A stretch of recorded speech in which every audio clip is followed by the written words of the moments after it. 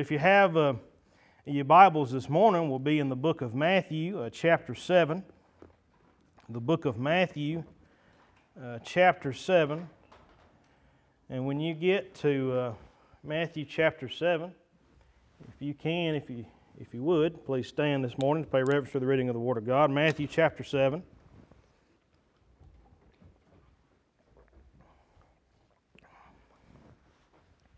Matthew chapter 7 verse 1 says this. It says, "Judge not, that ye be not judged." Dear Heavenly Father, Lord, we thank you for allowing us to come together here this morning. We thank you for the Sunday school time that we've had. We thank you for the singing, Lord. We just thank you that we've come to a place to worship you, Lord. Father, I pray that you'll bless us here this morning. I pray that you'll use the Word of God, Lord Father, in a way that's pleasing unto you. And Lord, I pray that we'll be obedient. I pray, Lord, that we'll use the things, Lord Father, that you've showed us this week in our studies and continue to uplift us, continue to guide us, continue to watch over this church and help us, Lord, as we continue to walk through this sad, dark time in our world that we live in today. In Jesus' name I ask, amen. Now, that's probably the least amount of Scripture I have read to preach on in a long time. Pretty short wordage there. We've got about 7 words. Judge not, that ye be not judged. Now, this Scripture I have faced for quite some time, and I guess in the last 2 months I have heard this piece of Scripture used more than I've ever heard it used. I've seen it used more than I've ever seen it used before. It just keeps coming out of people's mouths, out of people's social media accounts, out of places at work. You hear it, you say, "Judge not, lest ye be judged. Judge not, that ye be not judged." Now, judgment, the question that we're going to think about this morning, is judgment condemned? Now, reading this one piece of Scripture and not reading anything else of your Bible, I guess if you stood only on Matthew chapter 7, verse 1, you would think that we could not judge anybody. You would think that if somebody did something wrong, we would just have to say, well, the Bible says not to judge. We can't say anything to them. We just got to love them. We can stand back and say, well, they've done something wrong, but Matthew chapter 7 verse 1 says that we should not judge them. But we are instructed not to judge here in Matthew 7:1, but is it really what a lot of people try to use it to be? And this morning we're going to contemplate some of that and look at some different Scripture. And what exactly does the Bible say that we can judge, that we can go ahead and rule out and not use it with this Scripture? So a lot of these people that use this Scripture, I've noticed, the first thing they do is they try to shush biblical discussion. If you start discussing sin in the church, one of the first things that random people throw out is Matthew chapter 7 verse 1. They say, well, judge not. So we immediately shush biblical studies. The next thing we see is people use it as a shield. They make a shield that says judge not, and they walk around with it in a very sinful life. And when anybody says anything to them about their life, they stick the shield out. They say judge not. They said, you can't talk to me about that. Yes, I know I live in sin, but here's my shield. You can't say anything about it. They say, well, we know that we are living in a way we're not supposed to. The church can't say nothing to us. It says to judge not. In a matter of people that use this, they try to shield pretty much anything they do that they think is right. If they think it's right to wrong people into business deals that are wrong, well, judge not. You can't say anything to me about it. But there are multiple Scriptures, and we're going to go through them, and I'm not asking you to turn each time. I have them printed out because I didn't want to turn so many times this morning with different Scripture. Now, one of the first things that you'll understand that the Bible expressly tells us that we can have judgment in is the courthouse. Now, people will argue with you and they'll say, well, judge not, but the Bible extensively says that we go to the court of law, we have judgments. It says in Titus chapter 3 verse 1, it says, put them in mind to be subject to principalities and powers. It says this, to obey magistrates, to be ready to every good work. Now what does that say? That says that magistrates, we have to go to them, let them judge us, we have to follow the law. In so many ways, the judge that we go to the courthouse with, he is okay to judge us and pronounce judgment on your sentence. That's an easy thing. Most of us will stand back and say, yes, crime is bad. They need to go to a judge. Well, I want to use Scripture through most of this to help us understand. In 1 Peter chapter 2, 13 through 15, it says, "Submit yourselves to every ordinance of man for the Lord's sake, whether it be to the king as supreme, or to governors, or unto them that are sent by him for the punishment of evildoers, for the praise of them that do well. For so it is the will of God, that with well-doing ye may put to silence the ignorance of foolish men." So it says here that we need to follow the ordinance of man for the building up of the Lord. Hey, we shouldn't be seen as people that walk around breaking laws, doing whatever we do. Hey, we was talking about it this morning. Hey, baiting turkeys and doing things out in the woods, doing stuff that's illegal. I get some of you grinning, that's all right. We're supposed to follow the ordinance of man. You're not supposed to shoot a deer in the middle of July. Okay? That's not something a Christian should want to do. We should follow the rules of man. You shouldn't want to roll down a county road that the speed limit is 40, running 70 every time you go down. You say, "Zach, I'm just trying to get to where I'm going." I'm trying to say we need to follow the ordinance of man. The ordinance of man keeps us orderly. We need to go out, and we know that there are laws that teaches us how to drive up and down the road with common sense. There's laws that tell us not to kill folks going down the road, not to do crazy stuff, not to steal, and all these things, and they all make sense. Most of them do. So we have laws, and we have judges, and the Bible clearly tells us that it's okay for judges to judge. Now we follow that up and say that laws are good. Punishment is right for breaking the law. So judgment's okay. The next thing that we see in Scripture, and the next two, it may hurt some of you's feelings, some of the Scripture I'm going to read, but that's okay. It says that the church can judge its members. Did y'all know that? Did you know that the ordinance, the gathering of the church, can judge its members on false doctrine and on bad behavior? Now, boy, this is the one that a lot of people throw up the judge not shield. But let's see what the Bible says. It says, Matthew chapter 18, verses 15 through 17, says, "Moreover, if thy brother shall trespass against thee, go and tell him his fault between thee and him alone. If he shall hear thee, thou hast gained thy brother. But if he will not hear thee, then take with thee one or two more, that in the mouth of 2 or 3 witnesses every word may be established. And if he shall neglect to hear them, tell it unto the who?"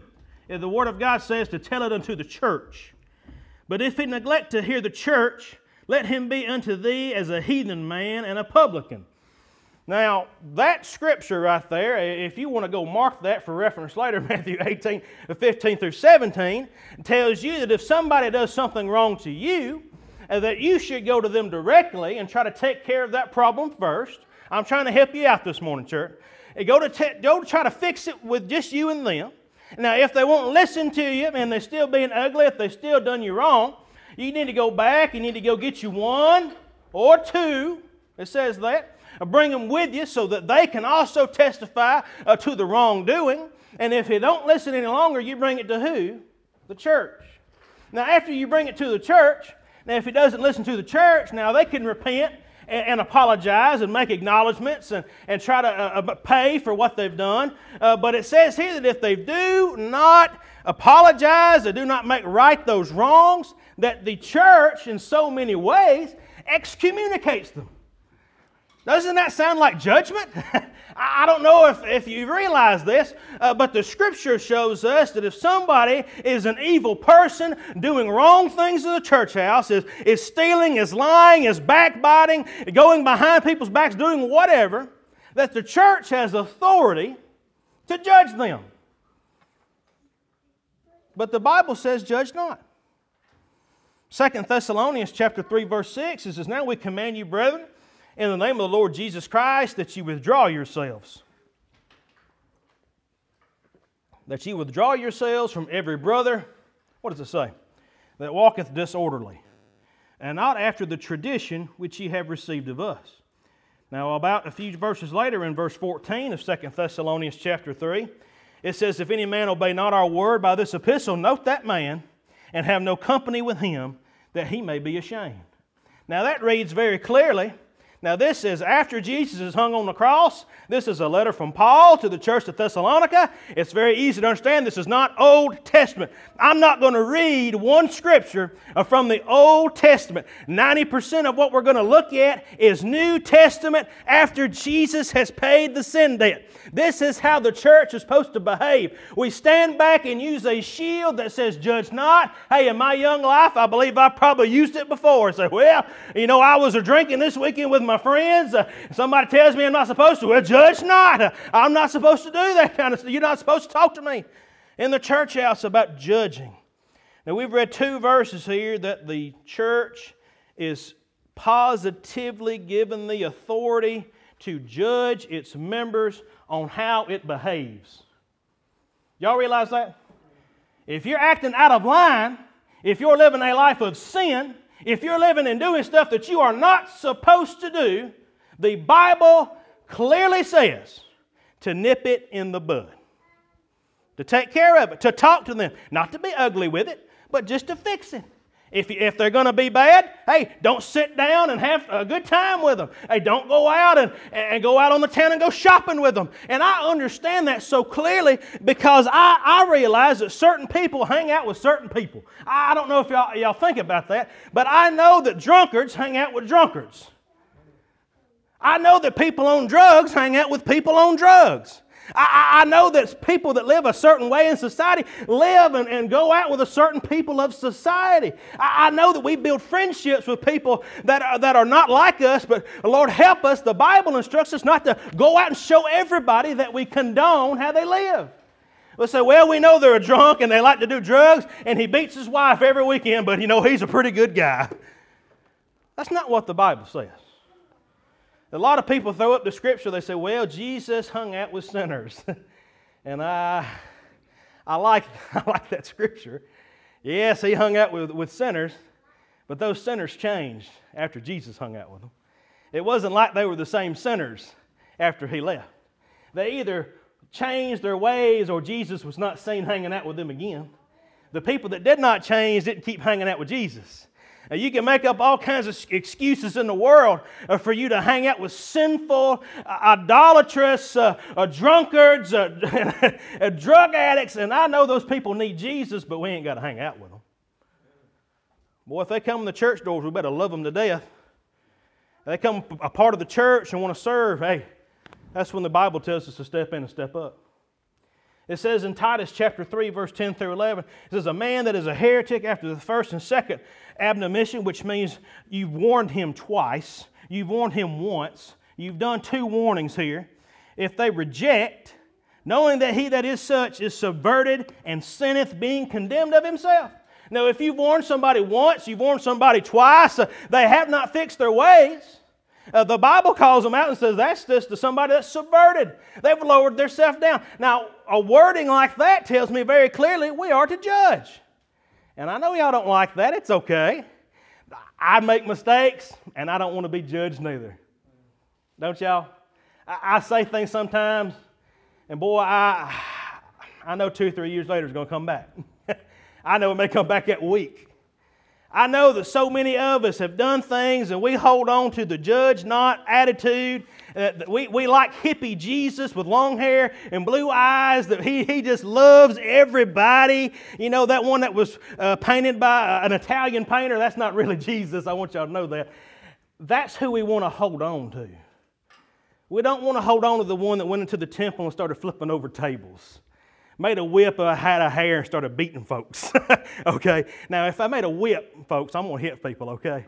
Jesus went in there clearing out the temple. Why? Because he made his house a den of thieves. They had made a mockery of God's house. Now, this is what this scripture that I just read is talking about. You're coming in and making a mockery of what God's house is, about holiness, about living a certain way and living an acceptable way. That's not what God allows.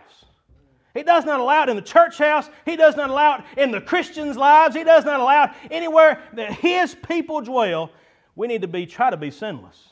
I know that we mess up. So what are we to judge?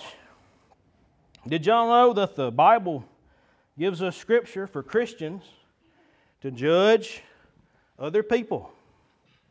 Say, Zach, that don't sound like the Bible. Yeah, it's the Bible. Christians judging others.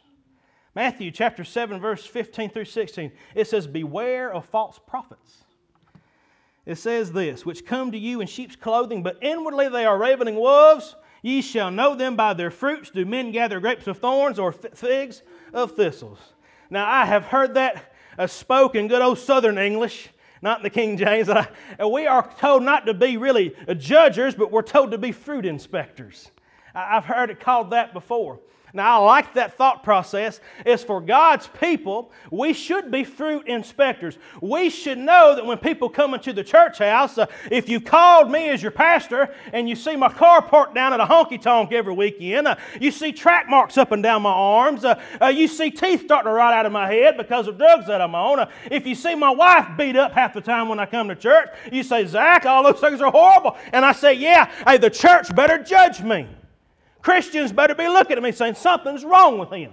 Last week he told a nasty joke completely off color, and I heard him say it. He does things that he should not do, has bad business dealings where he lies to people. He does this and does that. We're told to judge other people. We should look at their fruits. If the fruit ain't no good, we need to be questioning why. Why isn't that fruit good? In Romans chapter 16, verse 17, now I beseech you, brethren, I like this word here.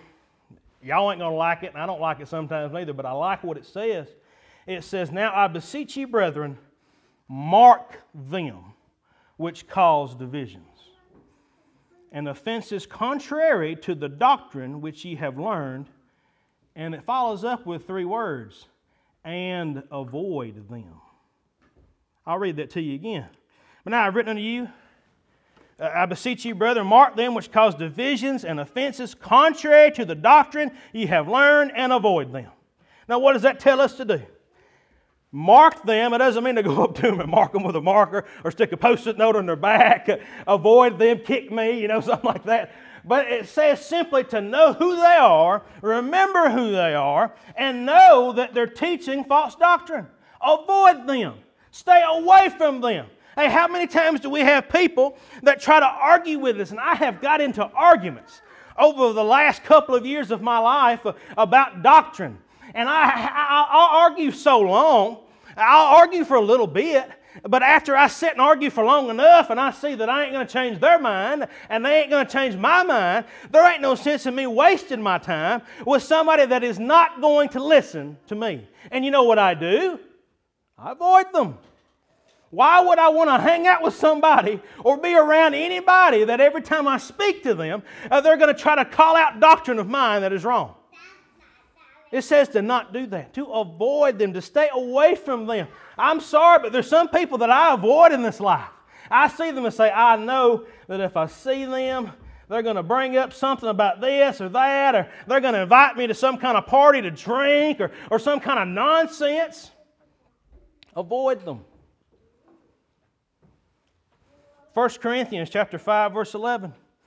But now I have written unto you not to keep company.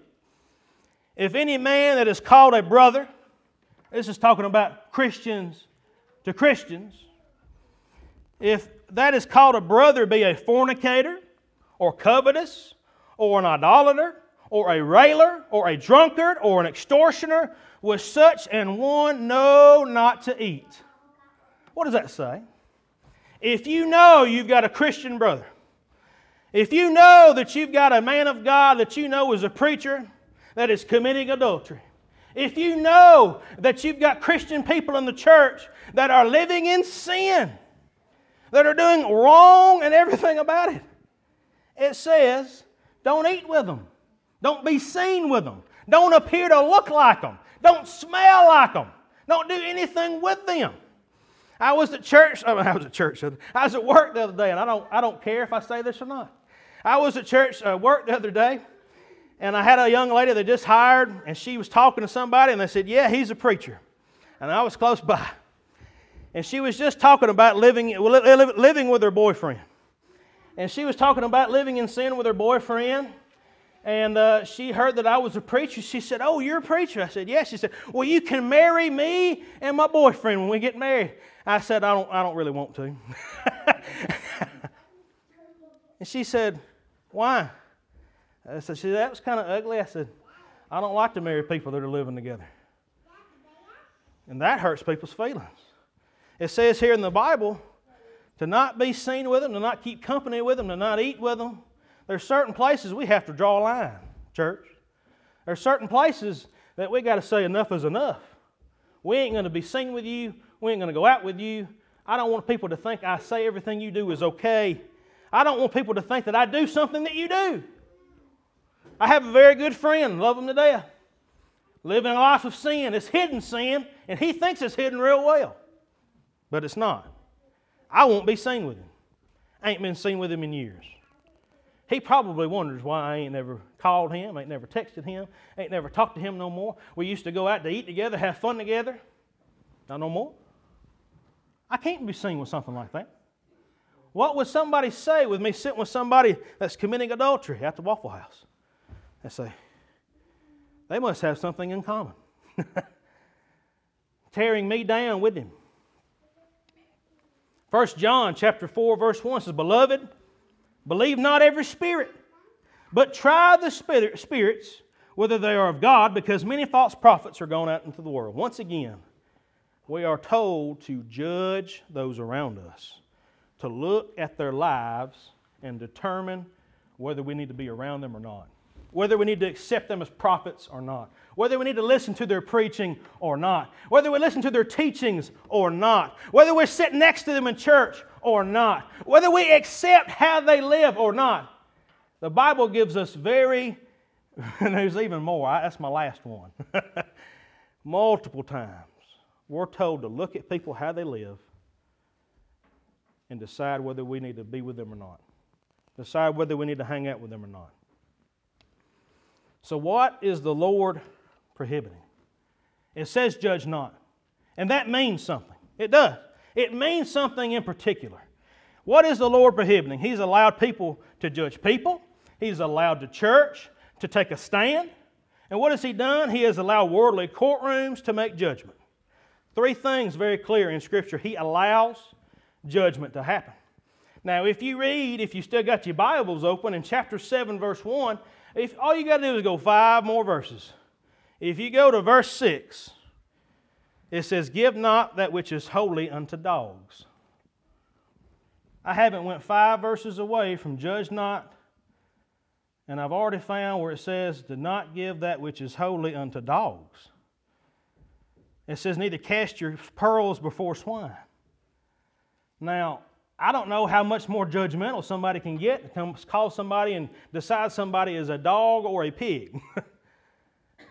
But 5 verses later, we've already found it. So what is Jesus talking about? Matthew chapter 7, verse 1 has to be based on judgment that is found no fault. Okay? When you judge somebody and there is no fault found, but you still form judgment. It's having a hateful heart and judging people, to persecute people simply on a preference. Y'all hear me? Now, if you read Matthews 5 and 6 and you get to 7, 5 and 6 as the Beatitudes, the Sermon on the Mount, we're finishing up the Sermon on the Mount. If you really want to understand what chapter 7, verse 1, who he's really talking to, he's probably addressing a lot of the same people and their sin that he has referenced in 5 and 6. And each one of those is the Pharisees. The Pharisees have went up on the mountain. The Pharisees wanted to hear what Jesus was teaching.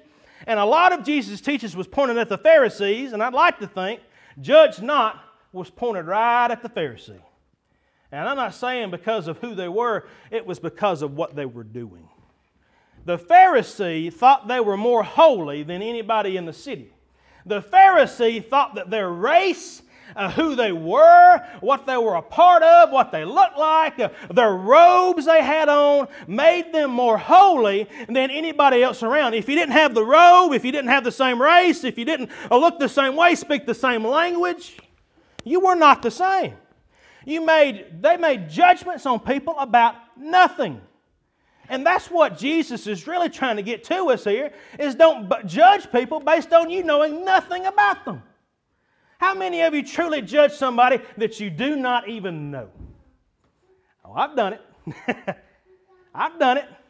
How many of you judge folks that you've never even talked to? You've never heard them speak. You've never even been around them. I've heard so many people tell me stories about folks. They said, you don't want to get around so-and-so. If you do, you get around them, they don't do this. And I listen to that backbiting and that gossip, and hey, it's got its place with certain things, and warnings need to be given. But sometimes I get around those people I've been warned about, and they're good folks. If I would have let somebody else give me judgment, I would have been just like the Pharisees. I didn't know them, but I judged them. I hadn't been around them, but I had thought something about them. That's the judgment the Pharisees are talking about. Some of the things that we persecute people, we judge people. I wrote a few things down. I try to come up with some good ones, but I don't come up with good ones. My wife tells me I always come up with bad ones. And I got some that probably ain't worth a flip, but we judge people on racism. We judge people on sexism. We judge people on a beard or no beard. We judge people on Chevrolet versus Ford. We judge people on Democrat versus Republican. We judge people on education versus no education. We judge people based on nothing. Those things I just told you are nothing. If I stood behind this stand today and told you I was a Democrat, probably 90% of you would be ready to hang me at the stake. But you'd be judging me on nothing. If I stood back here and I said, well, I drive a Ford, some of you get mad. So Chevrolet's better. We'd be ready to get mad. And that's just an extreme showing, but we judge people on nothing. It has nothing to do with who they are, what they do, what they accomplish. And we form opinions on clothes that people wear, cars that people drive, neighborhoods that they live in. They have nothing to do with who they are. I am Zach Stone, and this suit does not make me who I am. My car does not make me who I am. Where I live does not make me who I am. Who I'm married to sort of makes me who I am, but not really. We have certain things in our life. People judge us on nothing. You judge people on nothing. My goodness, people judging the president. I ain't never met him before in my life. Now, I know he says some silly things, but I don't know him. Behind closed doors, I imagine he's a different person. A lot of us form opinions on lawyers, but lawyers have families and people that they love. Politicians get judged so easily. Doctors get judged on how they treat people. So many people get pastors, my goodness. They get judged on what they do, and nobody knows who really they are. We cannot judge people on preconceived ideas. We cannot judge people that we do not know. We cannot judge people with nothing to back it up. The Pharisees were doing that. They judged Jesus. Now think about that, folks. They judged Jesus, and they didn't know who he was. They wanted Jesus to die for the sins that he was committing, and a man that was sinless. The Pharisees wanted him to be put in prison, to be stoned, to be whatever, die. And he never done anything. How many of you have had that attitude about somebody that you did not even know? That person ought to be locked up. That person ought to be done this. They thought they were more holy. How many of you has had that holier than thou attitude? Oh, you ain't got to raise your hand. That's most of you. Most of you at some time in your life thought you was better than somebody else. You need to judge not. You need to stop thinking you're better than everybody else. The church house needs to start thinking that we're better than some other church house.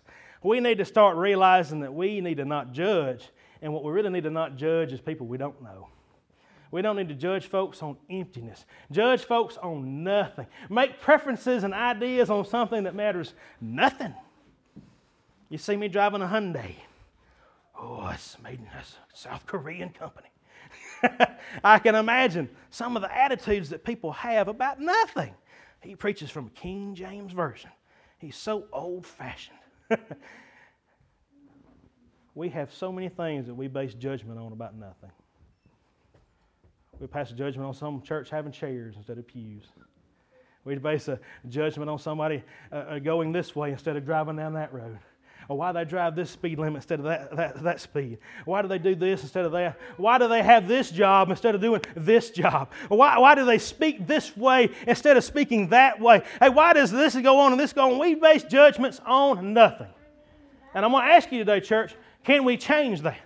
He told the Pharisee, he told the people on the mountainside, judge not. And the true judgment was not judging people on nothing. Can you change your heart into where you stop judging people based on nothing? Based on preferences. As they get a verse of some song ready this morning, the Bible tells us to judge not. I'm proud that most of you, if you realize what that says, you can stop using it as a shield to cover up your sins. You can stop using it to cover up other people's sins. The true meaning of that is don't judge people based on nothing. Inspect their fruits. See how they're living their life. Come to know them. You know, each time that Jesus went and he witnessed to somebody, he sat down to supper with them, he sat down to meal with a lot of them, and he got to know them. He just didn't walk in and say, sinner, sinner, sinner. He didn't do that. He didn't walk in and say, you're bad, you're bad. He talked to them, he loved them, got to know them, and if they accepted him after that, then they could follow him. That's how Jesus works. I'm glad that's how the church house should work today. That's how people that follow the teachings of Jesus work today. We need to love people, embrace them, love them, get to know them, and then form an opinion. Don't just form an opinion on what you think's right. As they get a verse of some song ready. What page you got, sister? 355. Page 355 this morning.